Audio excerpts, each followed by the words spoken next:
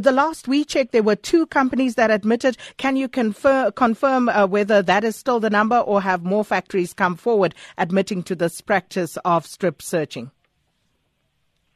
I must say, Sakina, that as Cosatu, we in the province of KwaZulu-Natal, we have a list of companies which we want to, in working with Department of Labor, to make sure that we go to those companies and we demand that the inspection is done in those companies, because we can see that the exploitation of workers in many companies is still prevalent.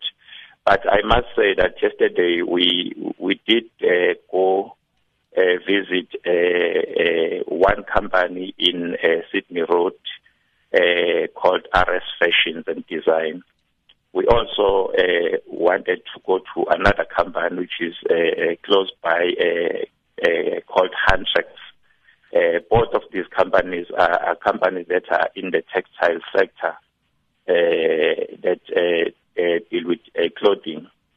We have received reports that these companies they strip workers naked when they do searching, and we wanted to go and really verify this information. And, these searches, are they conducted only on female workers? You remember, Sakina, that most of the textile or the clothing factories are female dominant.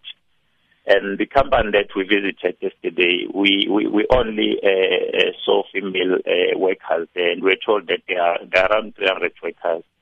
There was only one male that we were able to see, the one that we met, who is an Indian manager in the company. So it's female workers.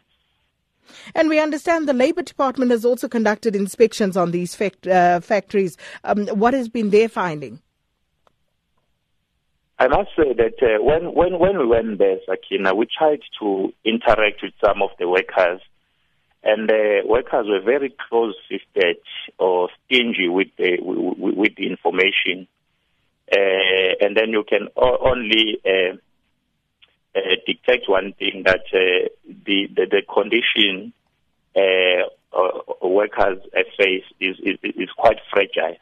And you could also see that issues of victimization and workers made to pay a heavy price for actually exposing this information is something that is actually there in the company. So it was difficult really to get the information from those workers, of which I think that's a challenge as trade unions we are always having. And we then demanded to see the management. When we met the management, you could also see that the management was very much economical with the information. We had to dig, because the management was claiming that they have cameras in the store, and they were denying these incidents up until we really had to dig hard as Cosatu to get this information. They then told us that no, this thing happened, but it only happened once.